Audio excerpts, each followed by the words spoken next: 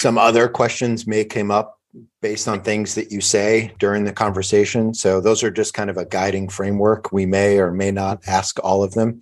Hey, buddy. That kid got so big. I know. Yeah.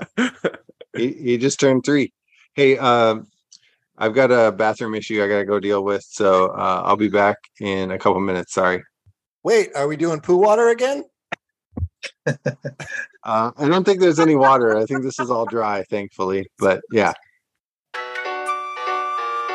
The views and opinions of authors expressed herein do not necessarily state or reflect those of the United States government and shall not be used for advertising or product endorsement purposes.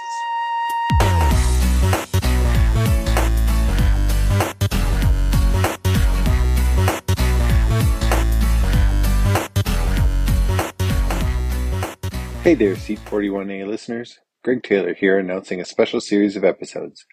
We wanted to spend some time with our fellow MSC officers out in the Air Force world, especially those that have unique deployment experiences, and learn how their time downrange helped them grow as an administrator and as a leader for their future jobs. So, we sat down with these MSCs and got their stories, and we think you'll enjoy getting to know a bit about the people we serve with.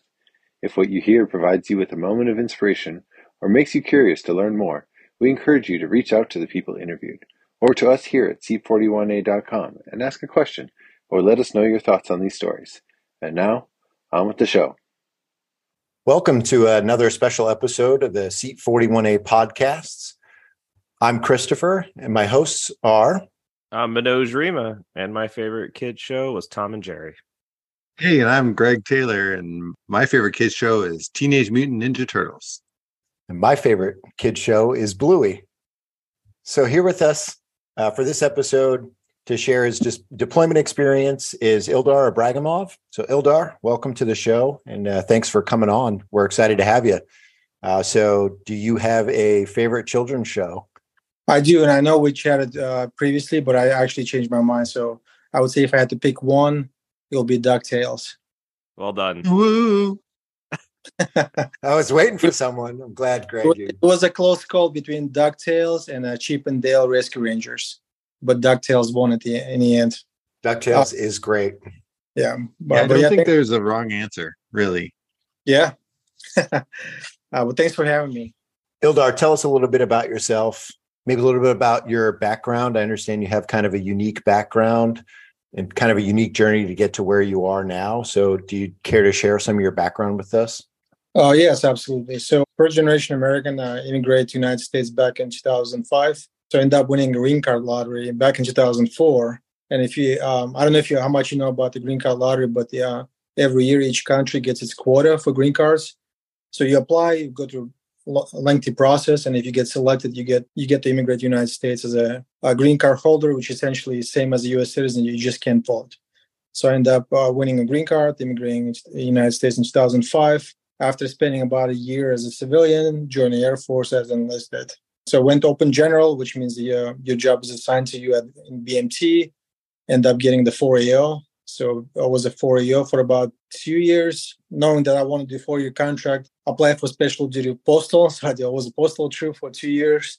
When I was postal troop, applied for commissioning. In those 4 years, I finished my master's degree. So I applied for commissioning. Got picked up as an MSc, and then PCS to Charleston is my first assignment as an officer. Ever since then, I've done most of my career, I've done IT. So Charleston was first assignment, was IMIT Systems Flight Commander, RMO, GPM, and then did education with industry with IBM. My follow-on assignment was as a staff officer at J6, DHA. From DHA, I went to Nellis as a Systems Flight Commander. I've done GPM, and at Nellis, I've done 2 deployments as a GST, Ground Surgical Team. More recently, about 8 months ago, PCS to San Antonio as an SGA for 559 Medical Group, responsible for basic military training site as well as the Randolph Clinic. So that's a position I'm currently sitting as an SGA. So if you know about 59 Medical Wing, it's the only medical wing in Air Force. So we have 6 groups under the 59 Medical Wing, and each med group has its own SGA as well as the wing has its own SGA. So we have a quite unique structure. So I'm in the current job learning the intricacies and complexities of San Antonio markets. It's been a good ride so far.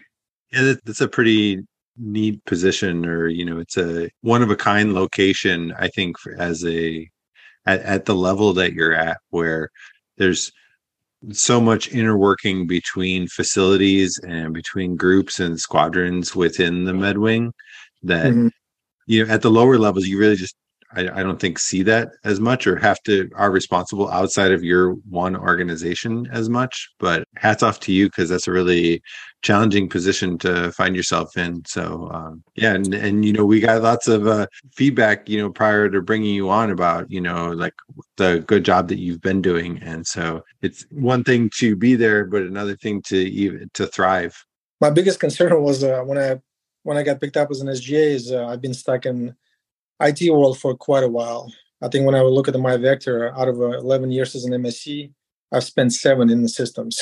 So that was my biggest concern, because my knowledge of RMO logistics was pretty outdated. I've done GPM for 3 years, so I wasn't worried about like health plans or just a statement of operations, that kind of stuff.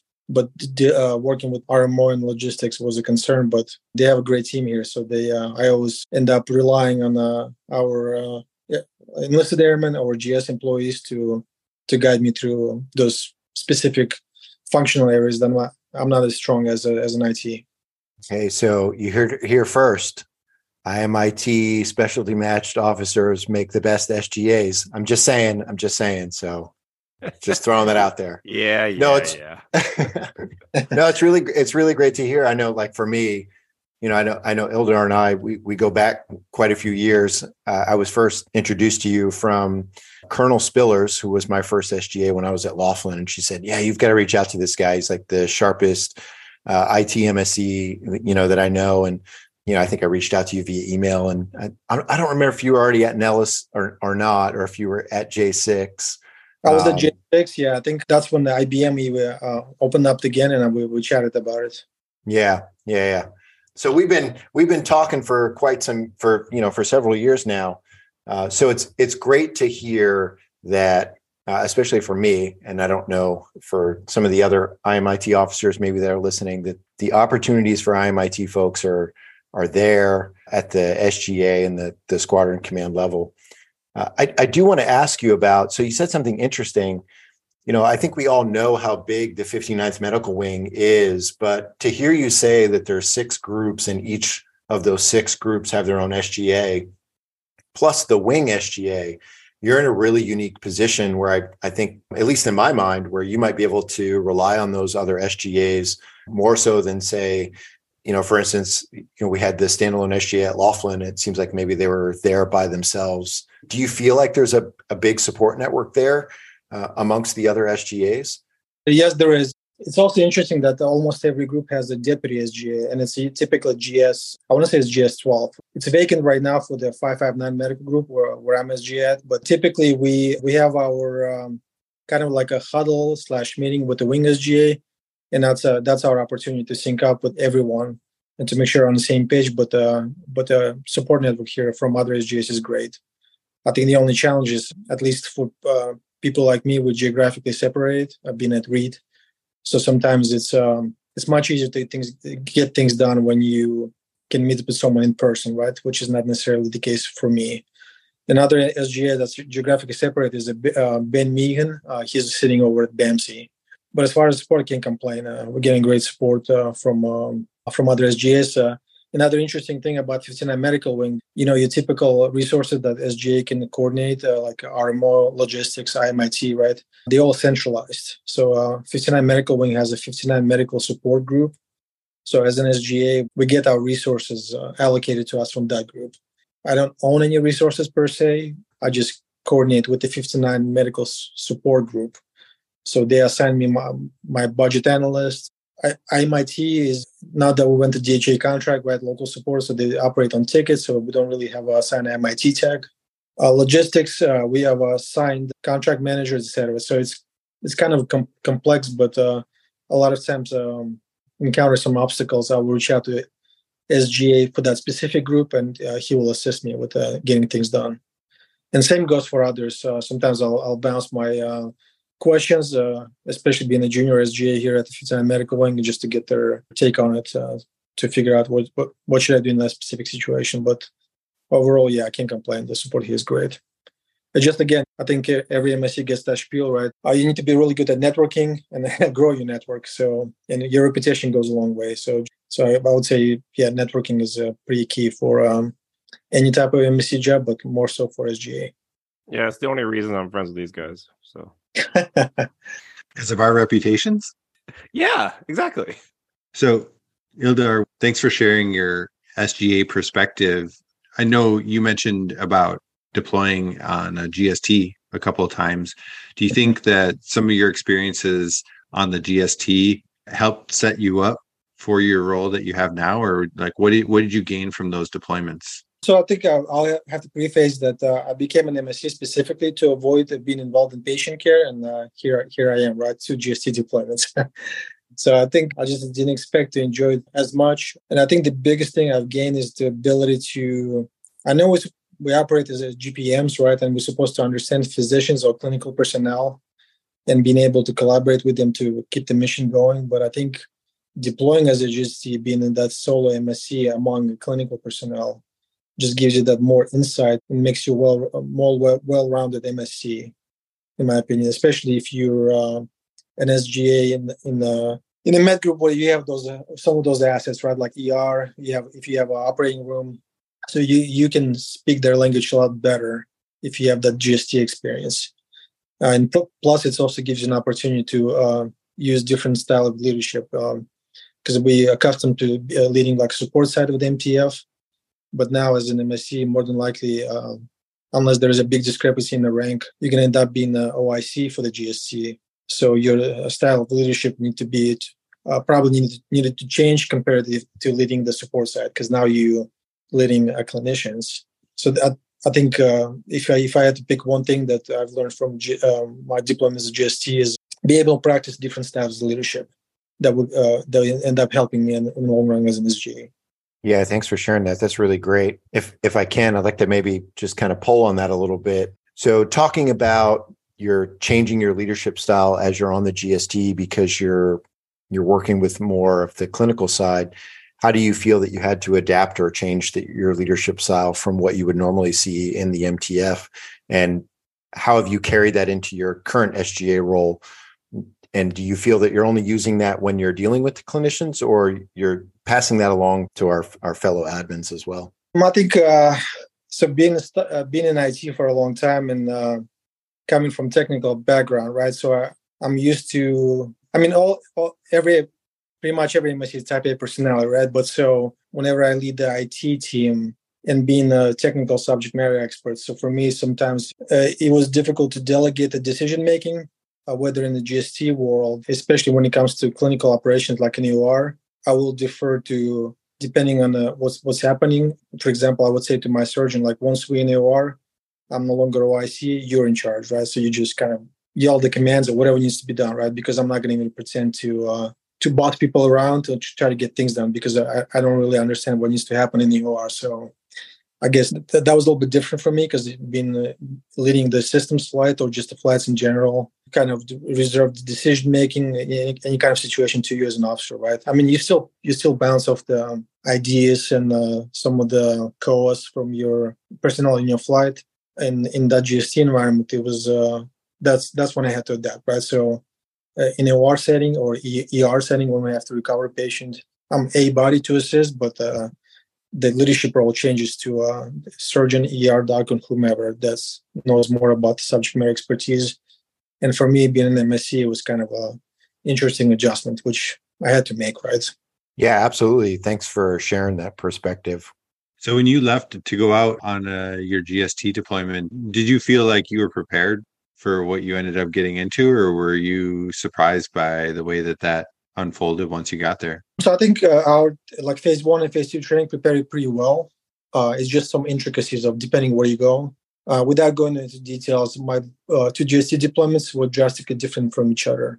And I think it's just, there's no way you can prepare for it, because the intricacies of where you go, who you're going to support, might change every deployment, right? But I think overall, the training that we get as an MSc for the phase 1 and phase 2 are good enough for you to understand what your role should be in GST and how GST should operate.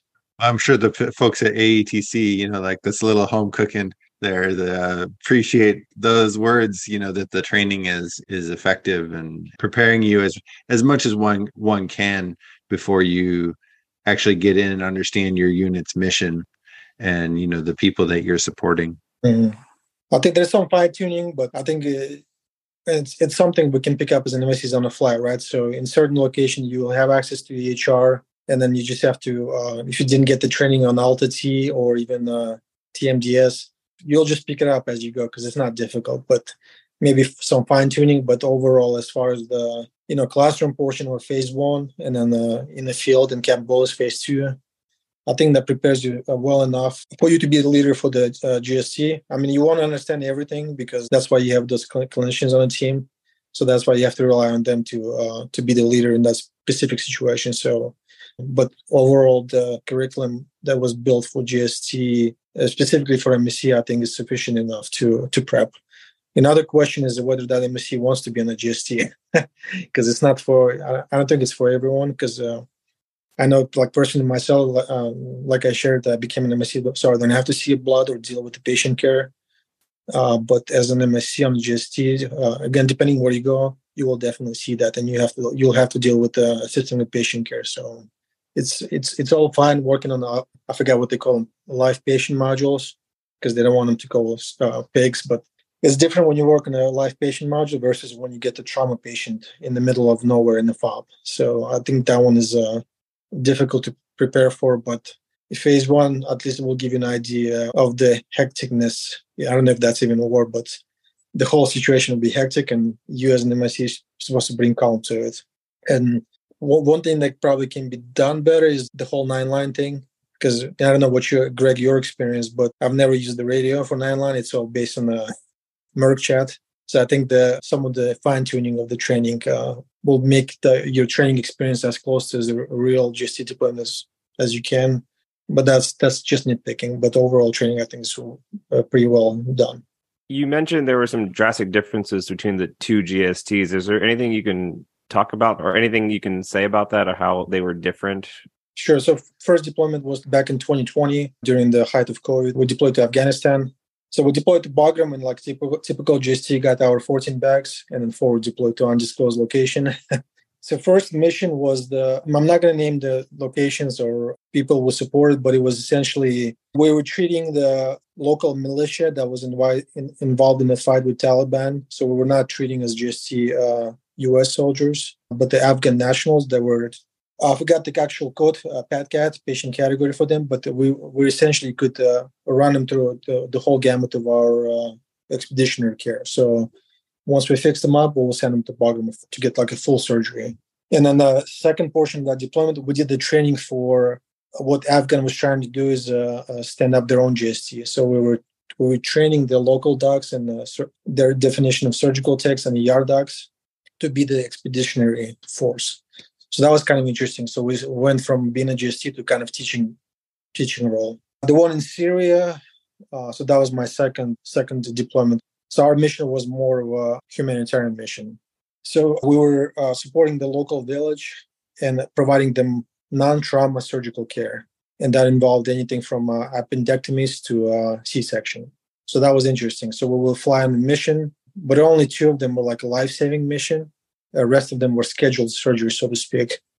So it was pretty interesting. We had to adjust our GST bags yet because we didn't have to take anything, all 14 bags with us. We just take what we need for that specific surgery. So it was more like an Uber surgery. So working with a specific unit, they will identify those. Most of them are beneficiaries of the fighting force, like Syrian fighting force. So we will take care of those beneficiaries. So we've done 26 surgical missions, and I would say about 14 of them were C-sections.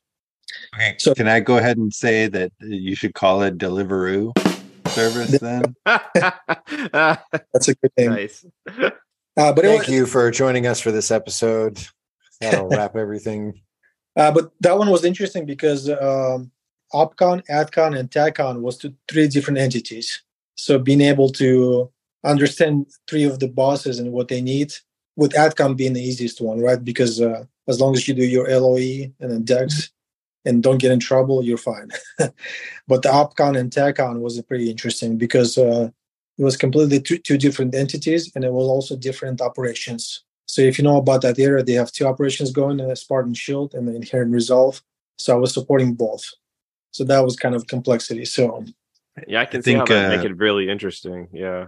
I think one thing that our Army counterparts, MSc officers and others in the Army as well, they have a lot more training and more understanding of the command relationships than I think we do, or we don't talk about it as deliberately as they do. But just in my time in AFCENT, one of the usual sources of either a breakdown in communication or something that should happen but didn't happen, it comes down to a lack of understanding of the command relationship in one way or another. It's one of the most important things to get an understanding of once you get there is, who do I work for and who's allowed to tell me what to do is very, very important. So I'm glad you brought that up.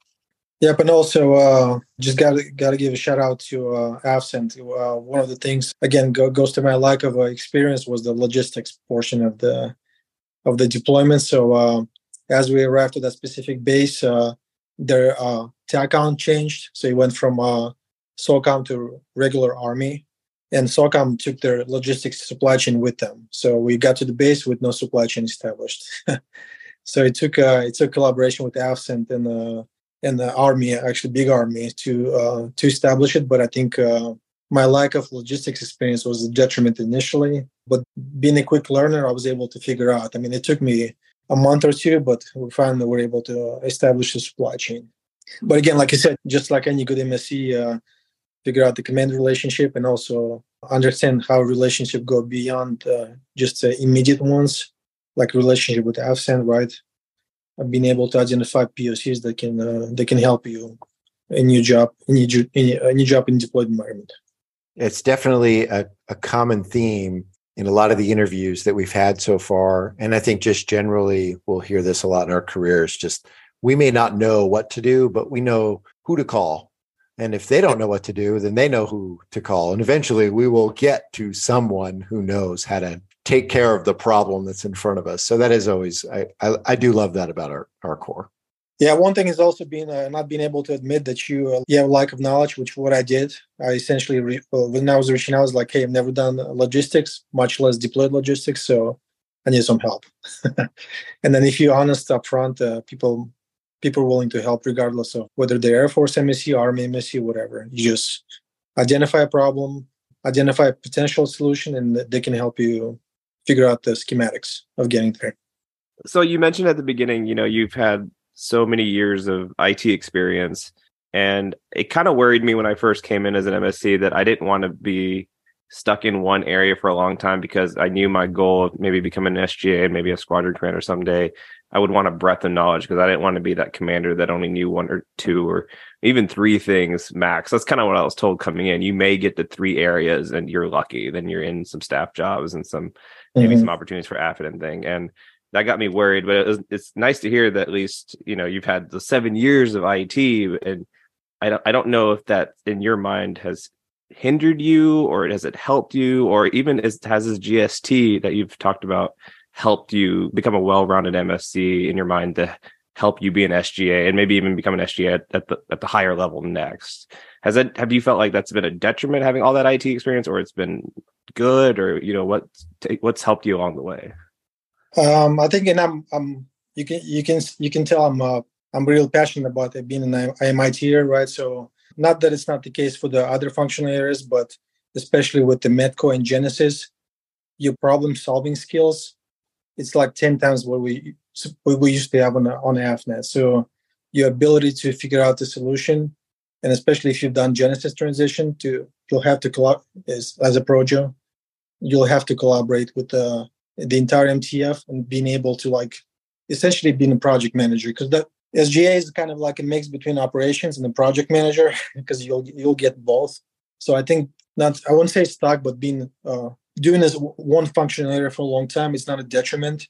And I'll say a cliche phrase, just to do the best job that you're currently in, because the person that picked me as an SGA, we worked together when I was a J6. and he was the group commander here that picked me as an SGA. So you never know, because he was also fellow MIT here, group commander here. So I'm guessing when my name came up on the SGA list, he picked me, and then the rest is the history. So I don't think it's a detriment. Just if you end up being in that one specific function area for a long time, just learn as much as you can about the function area, but also try to do some kind of project that will allow you to venture off to different MSc functional areas. Because I bet you any one of them involves other functional areas. Like in MIT, I will always work with RMO, that's for sure. Because apart from our funding being centralized at DHA J6 now, but there's also some creative solutions, right? So with working with RMO counterparts, logistics, another one. For example, more recently, we just transitioned our entire IT equipment to demos, right? So that I bet that was like a big lift, but I took probably someone with MIT background working with the logisticians to make that happen. So again, it's not necessarily a detriment. Just I'll repeat the same phrase that probably you've heard other MSCs say, that just do the best job you currently in, and you never know, the person you work for right now might be the group commander that will pick you as an SGA going forward. Yeah, that's kind of what I've gathered being in for just under 8 years. That's kind of what I've been hearing, and kind of everything I've been seeing as well. You know, whatever section you're in, whatever area you become a SME in or specialize in, you're still going to have a lot of projects. You're still going to have a lot of problem solving. You're going to have a lot of negotiating, a lot of working with others, a lot of leading opportunities. It doesn't have to be IT specific, RMO, which I'm in right now specific. There's just a lot of opportunities to grow as a leader. Yes, you might have some knowledge in one area that will help you if you have a problem with that same area as an SGA, but those problem solving skills translate on so many levels, and definitely good to hear that that's worked for everybody. And also like working on your soft skills, right? Your ability to execute projects, because that involves being able to have certain level of emotional intelligence to be able to lead cross-functional teams, and sometimes leading the teams that don't work for you. Kind of like what I'm experiencing right now, when we have resources that centralized, yet I need to use them to execute the mission for my medical group. So soft skills is all definitely something that you should be working to fine tune those as you go through the functional areas as an MSc. Yeah, you bring up a great point, because as in SGA, you don't necessarily have the authority, but you have a lot of influence. So do you find that you have to lead more through influence rather than authority? It sounds like that's really exactly the case for you. Yeah, absolutely. Like you pretty much got it, right? So SGA is more of a consultant to group commander on all matters of support. But yes, ability to build that relationship with the squadron commanders within that med group, but also across the wing, if it's a typical base with when you have mission support group, etc. Right?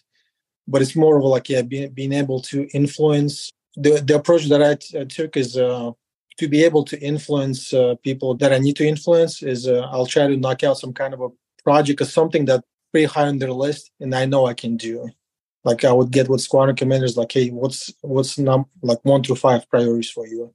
And if I can identify something that I can help them fix, there is that your relationship built with them, and you can, when it comes to making decisions within your specific medical group, now you have someone that can support you because you just took care of something that was important for them.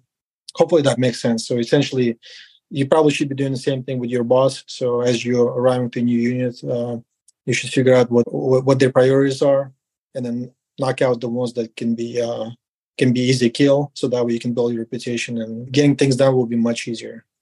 So let's switch up the topic here, and we'll just go right into a little bit of professional development or self-improvement. And can you tell us what are you reading right now, or what book do you have a recommendation for everyone out there? So I kind of most recently switched to audiobooks. So the most recent one on a trip to Florida I was listening to was Chip Wars, and essentially going back to when the microprocessors and chips were just first created up until now, and the shift of power between different countries when it comes to development. So I would recommend reading that one, but that's more a recommendation from my IT nerd. But most of my time currently consumed by, since I'm out of the MIT field, is I'm trying to stay on the top of when it comes to IT knowledge.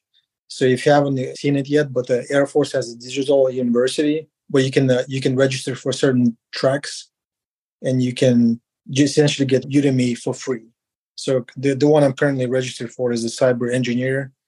So essentially, instead of reading, I'm currently just kind of going through all those CBTs, so to speak, and just trying to refresh my knowledge when it comes to IT. But if I had to pick one book, I would recommend to check out The Chip Wars, because it's very interesting as far as not just from IT perspective, like microprocessors and chips, but just interesting the politics and the collaboration between different countries and how negotiations, etc.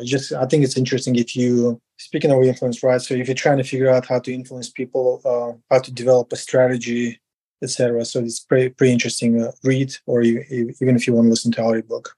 Hey, there's no shame in listening to audiobooks. I see it as a great use of time. If you're rocking it out on the treadmill, or fighting San Antonio traffic or something like that, you got an hour to kill to drive 5 miles down 35, right? So you might as well do something with your ears, even if you can't read. When I was in San Antonio, I felt like I listened to a lot of NPR because I had satellite radio in my truck at the time, and so I had NPR on, and I like when it's just on the radio station, because you don't know it's going to choose like the next story for you. It really takes me in directions that I wouldn't choose if I was just looking at a menu of different stories to listen to. So it's kind of interesting to go down that road. And I had an Audible subscription back then, because I was an hour, 45 minutes to an hour commute one way each day in San Antonio. But now my commute is 4 minutes, because I have less than a mile to travel. So, I don't have a lot of time to consume media on that trip. It's 4 minutes for me too, if it matters. Altus is really small. When it comes to San Antonio, I found actually like a better way to get to Lackland, but it involves like taking some back roads. Ildar, we brought you on the show because other people out there recommended that we talk to you, that you would be a great guest on the show. So I'll throw one more at you and say, who do you think that we should talk to? Ooh, interesting. I said no gotchas. Well, we don't have to make this part of the show. No, I know. It's not really a gotcha. Yeah, I'm just trying to think someone that will have some unique story to tell, right? Whether that's a background or like their journey through MSc career field. So I'm sure I can come up with some names. Just before I propose someone, I just have to see if they're willing to do it. Because fair enough. Well, what I'll revise my comment and say, one of the neat organic things that's grown from this podcast that we weren't necessarily planning for is a lot of the discussions that we've had, and a lot of the things that we've talked about have been at the recommendation of other people, other listeners.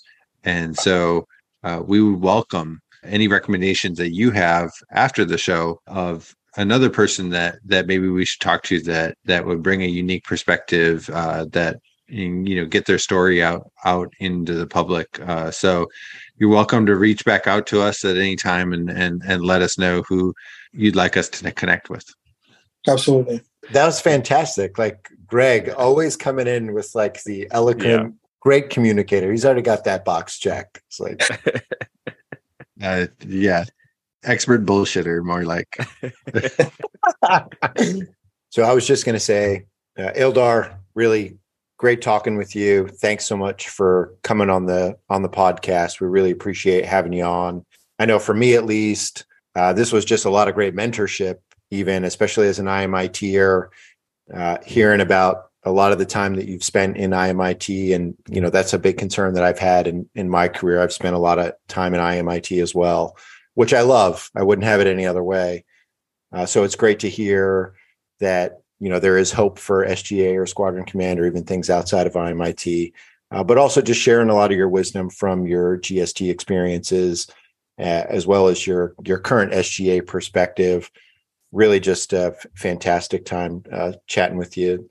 And then looking forward to seeing you in New Orleans. So this year, it looks like D-Hits, we've changed location. So hopefully we'll have some time to to shake hands and spend some time in some fellowship there with our fellow IMITers. But just really, really appreciate you coming on.